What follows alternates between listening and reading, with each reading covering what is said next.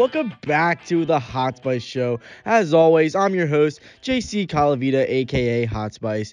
This week, I'll give my picks for the major awards, and I'll provide some commentary on the new rule changes that will be implemented in the minor leagues this year. Today, we also have an interview with Christian McElroy. He's a freshman infielder for the Alvernia University Golden Wolves baseball team of the Middle Atlantic Conference. And he's going to talk about his first experiences as a college baseball player and what it takes to get to the next level. And we're going to end the show talking about a player with a promising career that is, until he got the yips. All right, let's get into these award predictions. For AL MVP, I got Matt Chapman, the third baseman for the Oakland A's. Now, most people would go with Mike Trout or even Aaron Judge at this point, but I like to be a little bit different because it's no fun picking the same people every time. So Chapman was a 2019 All-Star. He's a two-time Gold Glove Award winner. He was also a Platinum Glove Award winner. He's former high school teammates with Nolan Arenado, so I'm guessing he definitely learned something from him because Nolan Arenado is a great third baseman as well. In 2019, he had a breakout season. He had 36 home runs, and he had a disappointing 2020 season. He struck out a lot, which has been a story over his career, which I believe will, if he cuts down on, it'll help him greatly in becoming that MVP. He had to recover from torn hip labrum. He got surgery for that in the offseason, and he's expected to be very healthy this season. He's hitting .313 through 7 spring training games, and I can potentially see him with a 35-plus home run season with 100-plus RBIs. He needs to fill the void that Marcus Semien left after leaving for the Blue Jays. And, Liam Hendricks left the team too, but I think that Chapman can guide the team to that second straight AL West division title in 2021. I expect him to come out guns a-blazing. My prediction is he'll be even April Player of the Month. I think he'll have a great year. Now, in the NL, I got Ronald Acuna Jr. Youth has definitely taken over baseball. Acuna's 23, and you also got Fernando Tatis Jr. and Juan Soto. They are great young guys, even Francisco Lindor to some extent. But Acuna is the ideal five-tool player. The Venezuelan had a monster 2019. He had 41 homers, he had over 100 RBIs, and he had 37 stolen bases. That's such an underappreciated part of his game. He led the league in steals that year, and along with his defense, he was one of the best defensive outfielders in baseball. I think the Braves are going to have back-to-back MVPs as Freddie Freeman won it last year, and he's going to spearhead that lineup with Freeman along with Ozzie Albies and Marcell Ozuna. Again, just like Chapman, if he cuts down on his strikeouts, the award is his. Frankly, the only challenger I see right now is Mookie Betts or Juan Soto. But again, those are pretty big picks. Mookie Betts is an established star, and Juan Soto is the number one overall selection in fantasy this year. But I want to see Ronald Acuna. I really don't want to see him take the league by storm because my Phillies, he's going to have to face them 18 times this year. But I think he's going to do great. So moving over to the Cy Young Award, I've got Walker Buehler, Trevor Bauer's new teammate, to claim that title. He's a former Vanderbilt standout, and he's only the third starter on his team, which is wild because he would be an ace on most other teams.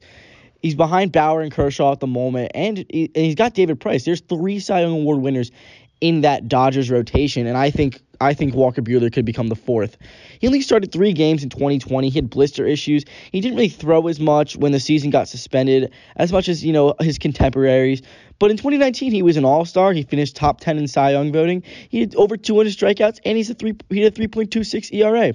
The crazy part is he's only 26 years old. He's got an upper 90s fastball that regularly hits 97, 98, and he's got a devastating 12-6 curveball with great vertical movement. Not to mention his slider and cutter, he locates them both very well, and they're great out pitches for him, and I think he leads the Dodgers back to the playoffs, and even maybe the World Series. I think the Dodgers have a great chance to repeat if they can stay out of the way of the Padres. Moving over to the AL, I got Lucas Giolito. Giolito was lost for the first 3 seasons of his career. His first season was with the Nationals, and he got sent down and traded. And he spent the first season with the White Sox in the minor leagues for most of the year. His ERA was above 5.5. He had a WHIP of 1.5. That's abysmal numbers right there. Now in 2019, something changed. He made the All-Star team. He finished top 10 in Cy Young voting. He had over 200 strikeouts, and he led the league in complete games. Granted, that was only like 3 because no one throws complete games anymore, which is annoying. I loved watching players throw complete games back in the day, but that's just not how it is. Once you get through the third time through the order, you don't really see that anymore. But anyway, he led the White Sox to the playoffs in 2020, and he even threw a no-hitter. That was crazy. He threw a great no-hitter against the Pirates. Again, just like Walker Buehler, he's got an upper 90s fastball, a changeup that freezes hitters. His 12-6 curveball is his out pitch, and he knows how to keep hitters off balance. In baseball, you've got to be able to throw more than 2 pitches. You have to be able to locate well, and you got to mix up the speeds to keep those hitters off balance. So I got 2 pitchers as well for the Rookie of the Year awards. So first overall pick by the Tigers in 2018 out of Auburn, I got Casey Mize. Experts say that he is one of the best pitching prospects since Steven Strasburg. Now, we all remember his crazy debut against the Pirates, Steven Strasburg's debut. He had about 14 strikeouts. He had so much hype going into that game. And really, Casey Mize didn't really live up to that last year. He's 23 years old now, and last season he went 0-3, and his ERA was just a tad under 7, like 6.99. He was the number 7 overall prospect in 2020. The Tigers have high hopes for him, and really they don't have much to cheer for this season because the Tigers are going to be terrible. So Mize relies a lot on his sinker and four-seamer.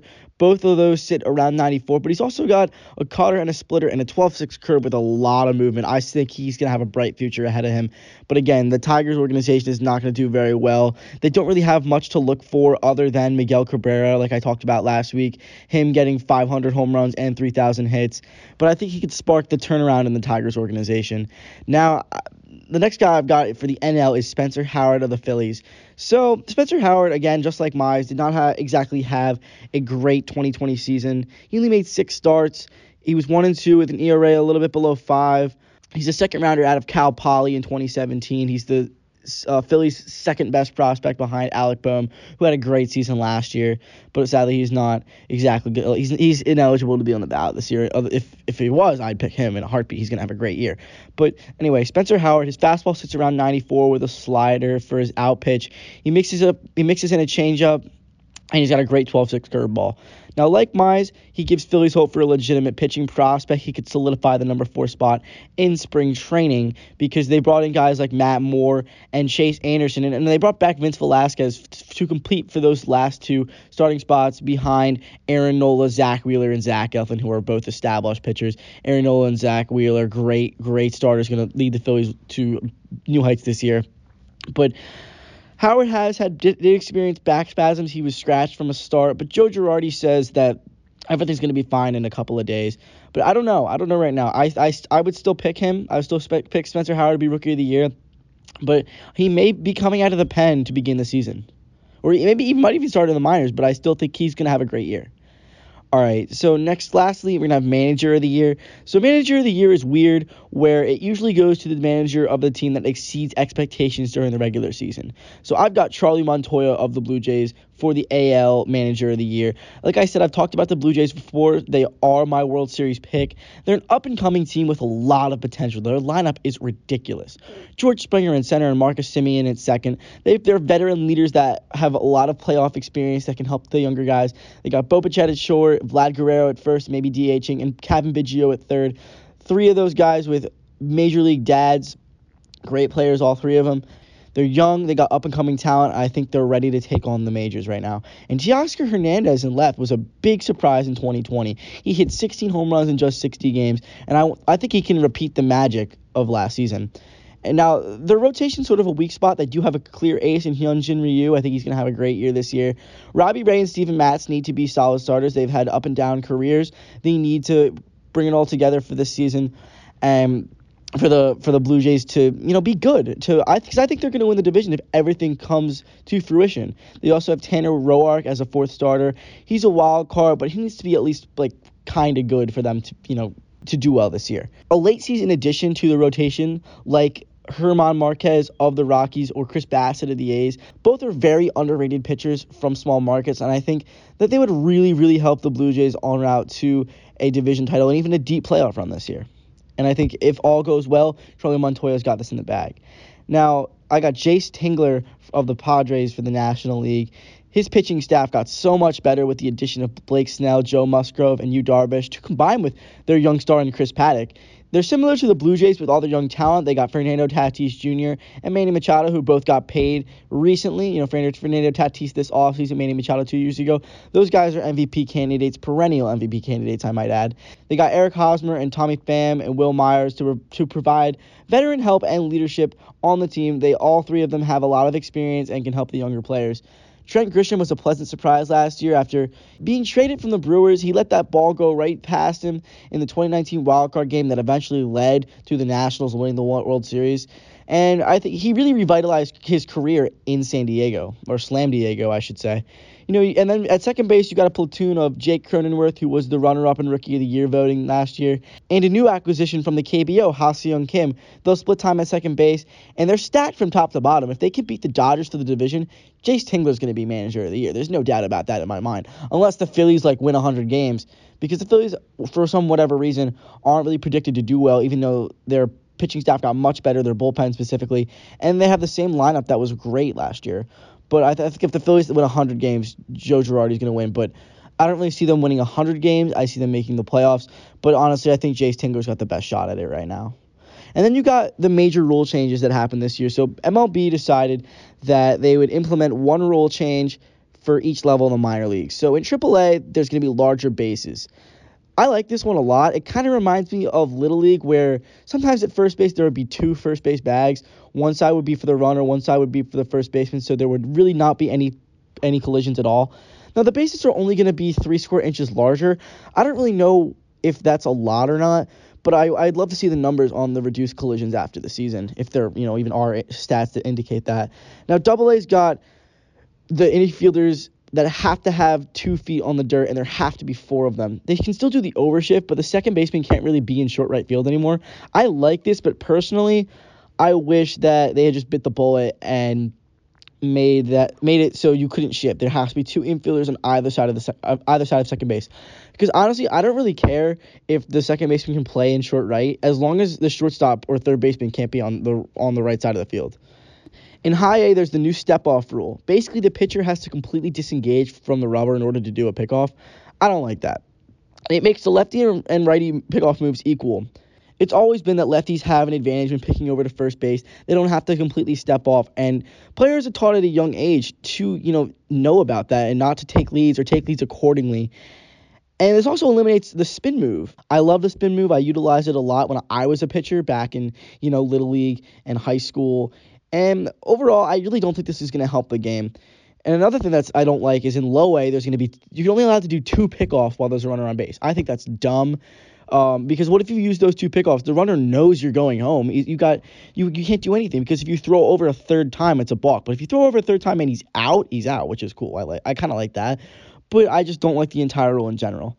Now, in low A West, there's going to be a pitch timer. I like that a lot. It's self-explanatory. It speeds up the game. Let's move on. Lastly, we got the automatic strike zone in the low A Southeast.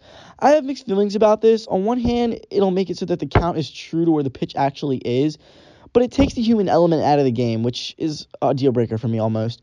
Pitchers won't be able to paint certain areas just off the plate to get calls. Personally, I'd find a way to correct the egregious ball or strike calls that are way off or clearly in there, but you got to keep the human element. That's what's part of baseball. You can't just make it like that. Now I'd like to welcome our guest. He's a freshman infielder for the 4-2 Alvernia University Golden Wolves of the Middle Atlantic Conference in Reading, Pennsylvania. During his high school career, he was a member of the Donovan Catholic Griffins. In his junior season with the Griffins, he was named first team All-Shore Conference. Christian McElroy, welcome to the Hot Spice Show. How are you? How you doing, John? All right, let's start this off. So, as I start every interview, give me a scouting report on yourself. All myself. Let's see. I'm a right-handed thrower, switch hitter, speed on the bases, but not a big power guy, more of a contact guy. When did you start switch hitting? I started switch hitting when I was 8 or 9 years old. My dad kind of forced it on me, but it's the best thing they could have ever done for me. I love it.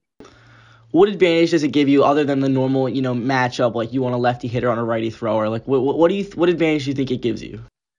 Oh, it gives me a huge advantage, especially with curveballs and sliders. Everything is breaking into me, which gives me more of a torque on my body to explode on the baseball, have it be hit harder. Are you better right-handed or left-handed? I'm a dominant right-handed batter, but now I am better left-handed. So what position are you playing right now? Because I know when we played together, you played everywhere. You played every position in the infield. You even played some outfield. Like, where is your main position right now? My main position now is second base. I started there. Coach really likes me there, so he's really hoping to see a future in me at second base. What sets you apart from other players at your position? First of all, switch hitting is huge. My coach is a big he's a big hitting guy. He loves on base percentage, averages, and just speed all around. So switch hitting really gives me a good advantage on at the hitting standpoint. But at the fielding standpoint, I feel that I have the quickest hands at second base between the three infielders that are competing for a spot right now. So you played baseball on the shore, and it's notorious that kids on the shore are ridiculously good. What do you think what do you think makes it different from other places in New Jersey? The shore, it's a unique place because usually during the day, a lot of kids like going to the beach, going out with their friends. And then at night, we usually have the games. But if you're really dedicated to baseball, which the kids who do come out of the shore are, we don't really go to the beach that much during the day because, as we all know, the beach makes us really tired. So I feel like hard work and dedication with also good weather most of the time really like excels us as athletes. So how would you describe the Jersey Shore, like the regular Jersey Shore, not the baseball aspect? How would you describe that as someone who's never been? Oh, it's amazing. Every day, it's usually around 70 degrees, no clouds usually. It's amazing. On your off days, you do your work in the morning, then you can go hang out with friends at the boardwalk at night. It's truly something to be said. I'm very fortunate that I grew up here. What's the best boardwalk? Best boardwalk is probably Seaside. Bunch of high school to college kids go there. I know you played for the Niners, so what did you get out of playing for them that you couldn't get from a local team or your high school team? Yeah, so I started off at a local team just in Toms River, which was run just by, two dads.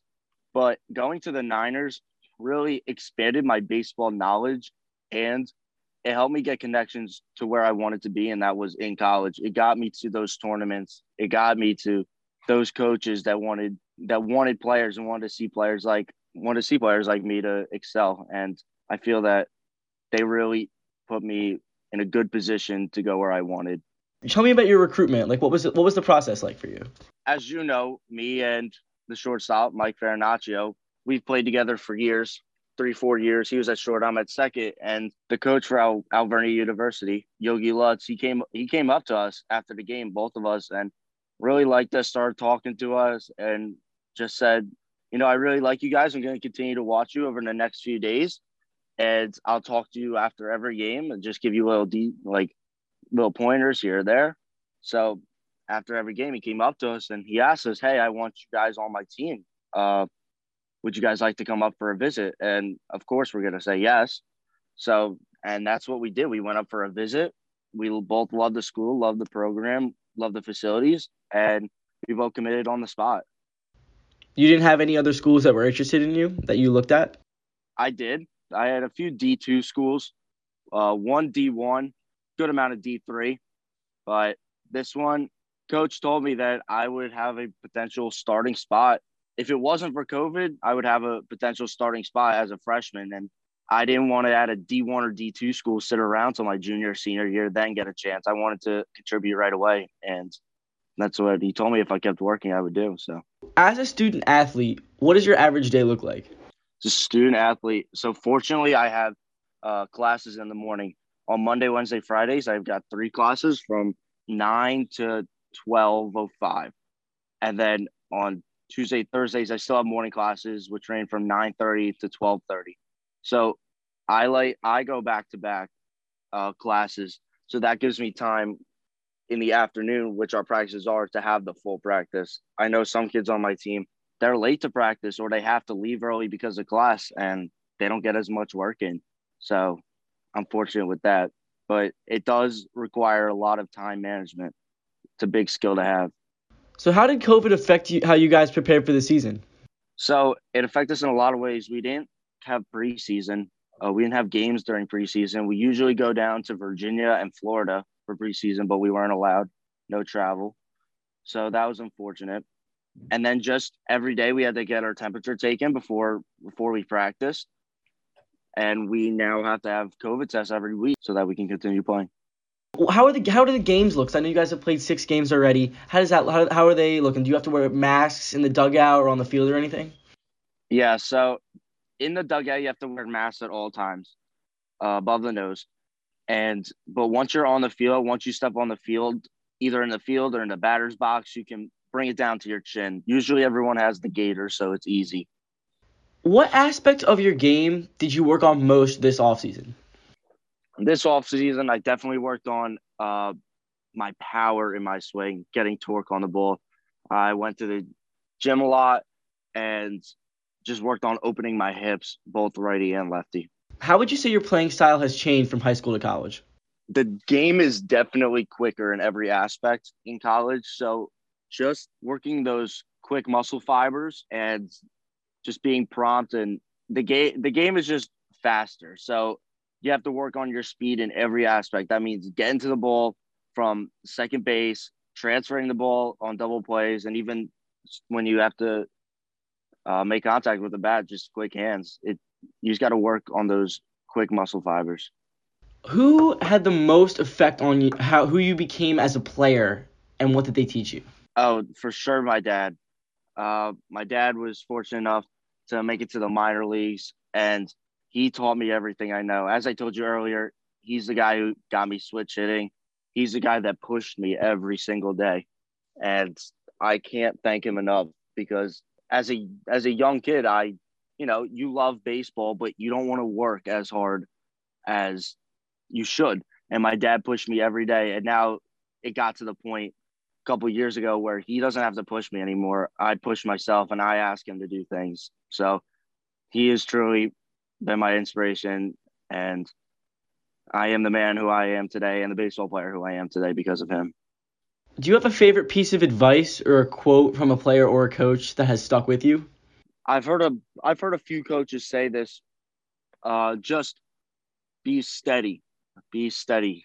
So what this means is just don't try and do too much. And when times are tough, don't lose confidence. Just continue to push through. Be steady. You don't want to be up and down in slumps and, where you have a huge slump, but then you come back and, you're hitting 600 within 10, 20 games. You want to be steady throughout the whole process.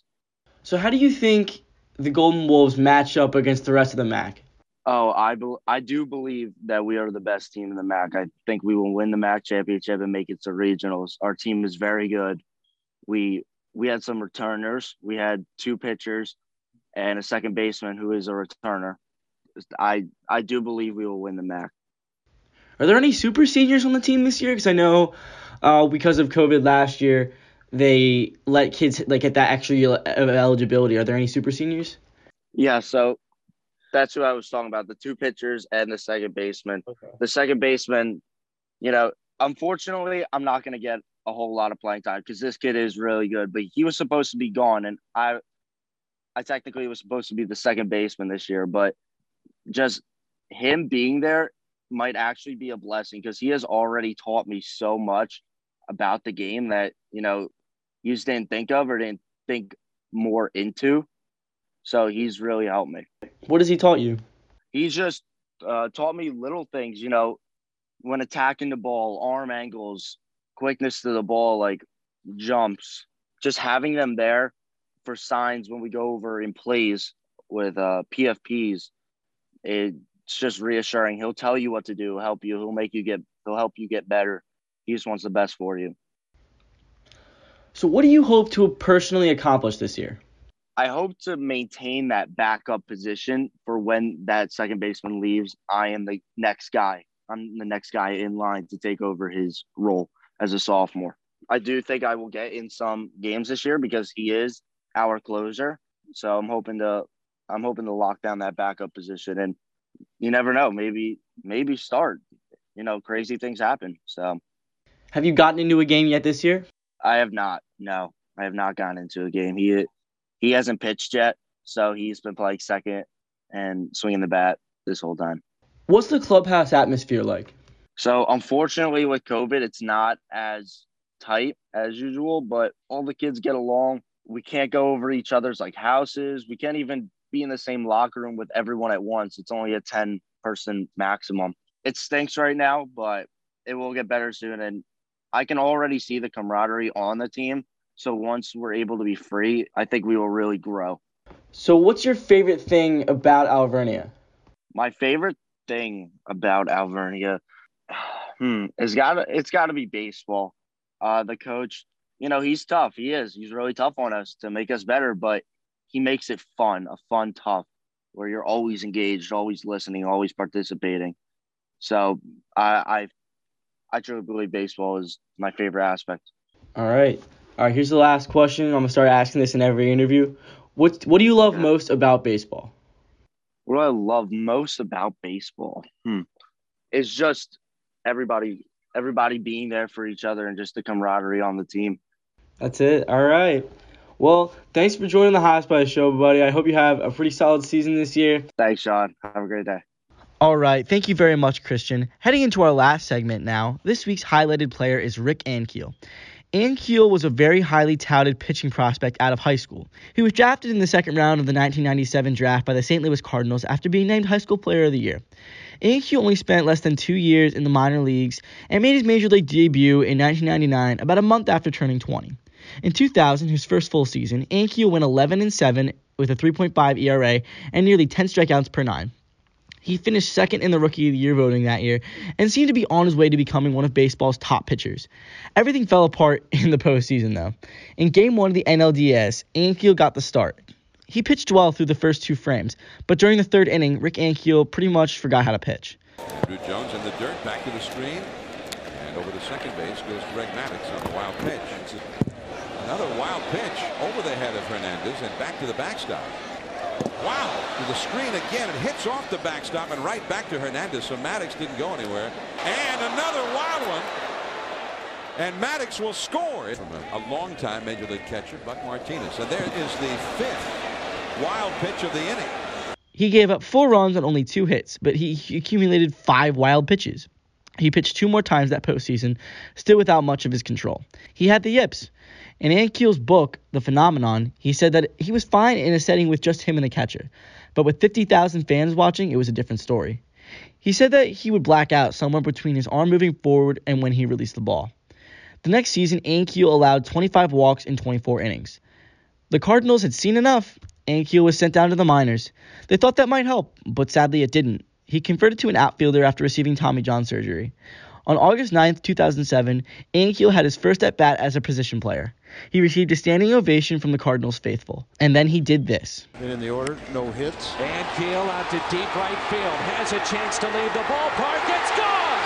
A 3-run shot for Rick Ankiel back in the major leagues. Over the next 2 years, Ankiel played very well for St. Louis. He even hit 25 home runs in 2008, but he was known for his absolute cannon of an arm in center field. I remember watching Ankiel making ridiculous 300-foot throws to nail runners trying to take the extra base. After signing with the Royals in 2010, Ankiel began to decline. He bounced around to a few teams, and he never got back to hitting the way he did in 2008. But he did never lose that ability to absolutely hose runners. Rick Ankiel is a great story of perseverance. When the Cardinals did send him down to the minors, they sent him to rookie ball, the lowest level of the minors at the time. But he never gave up. Baseball is a game of failure. If you fail 7 out of 10 times at the plate, you're pretty damn good. So props to Rick Ankiel. He got back to the show. He had a solid career. But in my opinion, he goes down in history as one of the best there never was. All right, everyone, that'll just about do it for this edition of the Hot Spice Show. Thank you so much for listening. I release new episodes every Thursday. I love doing this, and I hope you all continue listening so I can keep doing it. Make sure you follow me on Instagram and Twitter at J_Colavita12. That's J_COLAVITA 12. I'd like to thank Christian McElroy for taking the time to do an interview, and I hope you enjoyed today's episode. I look forward to you joining me next week. One more time, I'm JC Calavita, a.k.a. Hot Spice, and this has been the Hot Spice Show. Peace, bros.